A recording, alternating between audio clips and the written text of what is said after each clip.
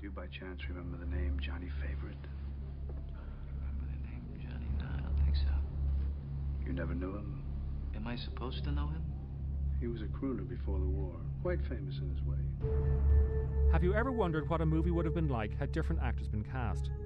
It's a well-known fact that both Will Smith and Leonardo DiCaprio turned down the role of Neo in The Matrix. Kevin Costner said no to playing Andy Dufresne in The Shawshank Redemption, and John Travolta didn't see the potential of Forrest Gump. Julia Roberts walked away from not just The Blind Side and Sleepless in Seattle, but also Shakespeare in Love, while in turn, Gwyneth Paltrow said no to Titanic, Legally Blonde, and Gangs of New York. But what about directors who said no? Steven Spielberg was offered The Curious Case of Benjamin Button, which was eventually directed by David Fincher, who himself had turned down Catch Me If You Can, which was directed by Steven Spielberg. Spielberg had asked Martin Scorsese to direct Schindler's List, and then a couple of years later, Spielberg offered American Beauty to Terry Gilliam. But that was only after Gilliam had said no to Forrest Gump. Did you see him? No. Why not? Because it would have been difficult. Why? Why? Because he's not there. Your Johnny Favorite walked out of Sarah Harvey's Dodge 12 years ago, wearing his best suit and a new face wrapped in bandages with a headache. He took off with some guy called Kelly and a girl. You know this Kelly? Well, it seems that this guy Kelly paid off some bent doctor called Fowler to pinch hit for your guy all these years. He's been covering up for him ever since. I mention all of that because, although Alan Parker directed Angel Heart in 1987, he was not the first director attached to the project. It all began in 1978 with the publication of the novel Falling Angel.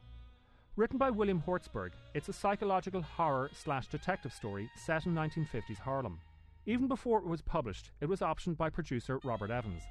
At the time, Evans was one of the hottest producers in Hollywood, and his credits included Chinatown, Marathon Man, and Black Sunday, which was about a terrorist attack that takes place during the Super Bowl. John Frankenheimer had directed Black Sunday, and he had previously made a popular sequel to The French Connection. And before that, in the 1960s, he had made the brilliant Manchurian Candidate.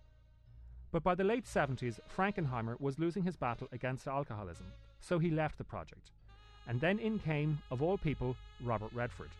Redford was the biggest star of that decade, and he hired Hortzberg to do a couple of drafts of the script. But despite Redford's colossal box office power, what deterred every studio from fully backing the project was the novel's twisted and downbeat ending. And since the twisted ending was the strongest thing in the story, all the studios passed and Redford walked away.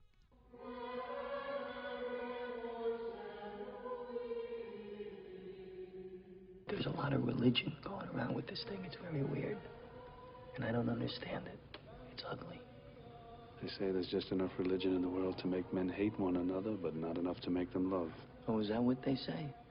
I'll tell you something, Mr. Saifier. There wasn't too much love around for Johnny Favorite.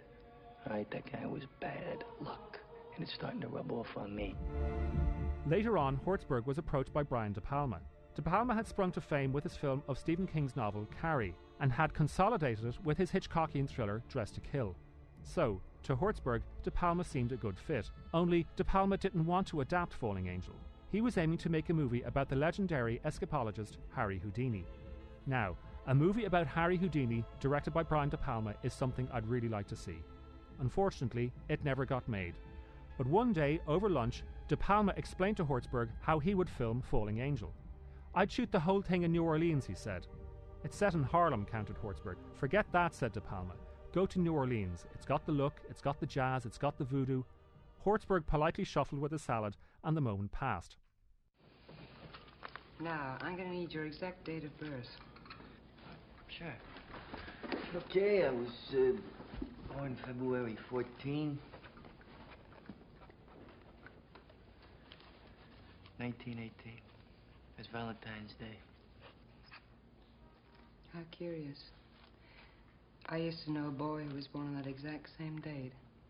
Hey, maybe we could pull your friend's chart and save ourselves some time. I don't think so, Mr. Angel. Every person's very different. I don't think you'd like his chart. Several years later, Hortzberg found himself working in England for Ridley Scott. Scott was back on home turf, having suffered a box office flop with Blade Runner. His new project was a fantasy sorcery picture, Legend, starring a young Tom Cruise. And while Hertzberg was working on the film's script in London, he met with another English director, Alan Parker. Like Ridley Scott, Alan Parker had begun directing commercials before branching into feature films. If you go onto YouTube and type in Alan Parker and advertising, and you'll see a collection of his most memorable ads. Parker's first Hollywood film was the Oscar-winning Midnight Express, and then later he did the hit musical Fame, and so people were offering Parker all sorts of projects. So Parker was offered Hertzberg's novel, and while they were chatting, Hertzberg mentioned De Palma's suggestion of relocating the story to New Orleans. Parker wisely absorbed the opinion and used that city's unique iconography to anchor the book's ominous mood and queasy atmosphere. Yeah, everything was filmed where it should have taken place, you know. I don't know why we do that sometimes. I mean, you know, you can be in a tiny little back alleyway or a back room somewhere and you think, why are we here and not on a soundstage in Burbank, you know, or somewhere. Truthfully, it never looks the same, however brilliantly you art direct it.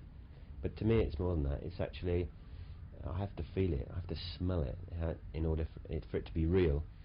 I always feel comfortable in real locations, even though it's infinitely more difficult to do than being in the comfort of a controlled set.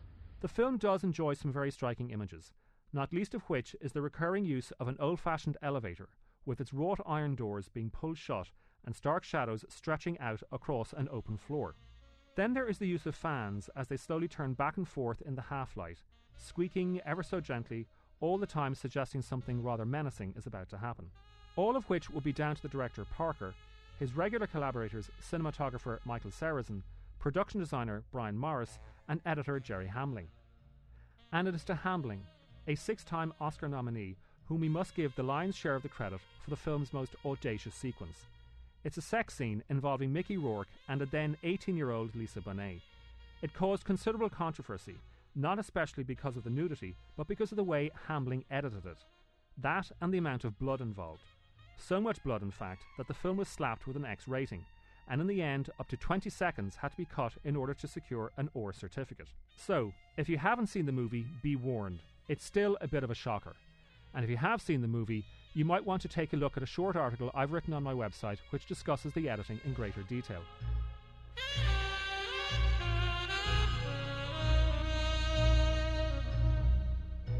On top of that, there is the music. Considering this is an Alan Parker movie, I don't think anyone should be surprised by the importance music plays. After all, this is the man who made Bugsy Malone, Fame, Pink Floyd The Wall, Evita, and The Commitments. The original score for Angel Heart was composed by Trevor Jones, who later went on to do part of the soundtrack to Last of the Mohicans. Here, he collaborated with the great jazz saxophonist Courtney Pine to create a terrifically atmospheric score.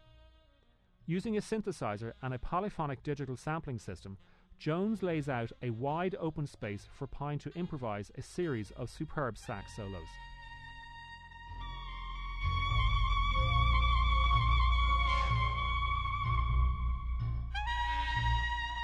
As well as that, Parker chose to include a number of classic blues and R&B performances, which, given the film's setting, may seem like another easy decision. But again, it is a good one. So, you get to hear a few bars of Bessie Smith singing Honeyman Blues. I've got the blues, and it's all about my honey man. Then Laverne Baker doing an extremely sultry Soul on Fire. 'Cause now you set my soul on fire, and I really had my fun. And surrounding all that, you have the old-timer Glenn Gray crooning, Girl of my dreams, I love you. This tune, and its several variants, linger about the back of the soundtrack like some sort of nightmare echo. All of which may have distracted you from the fact that I have barely mentioned the cast and the storyline. And the reason for that should be as obvious as the film's so-called twist ending.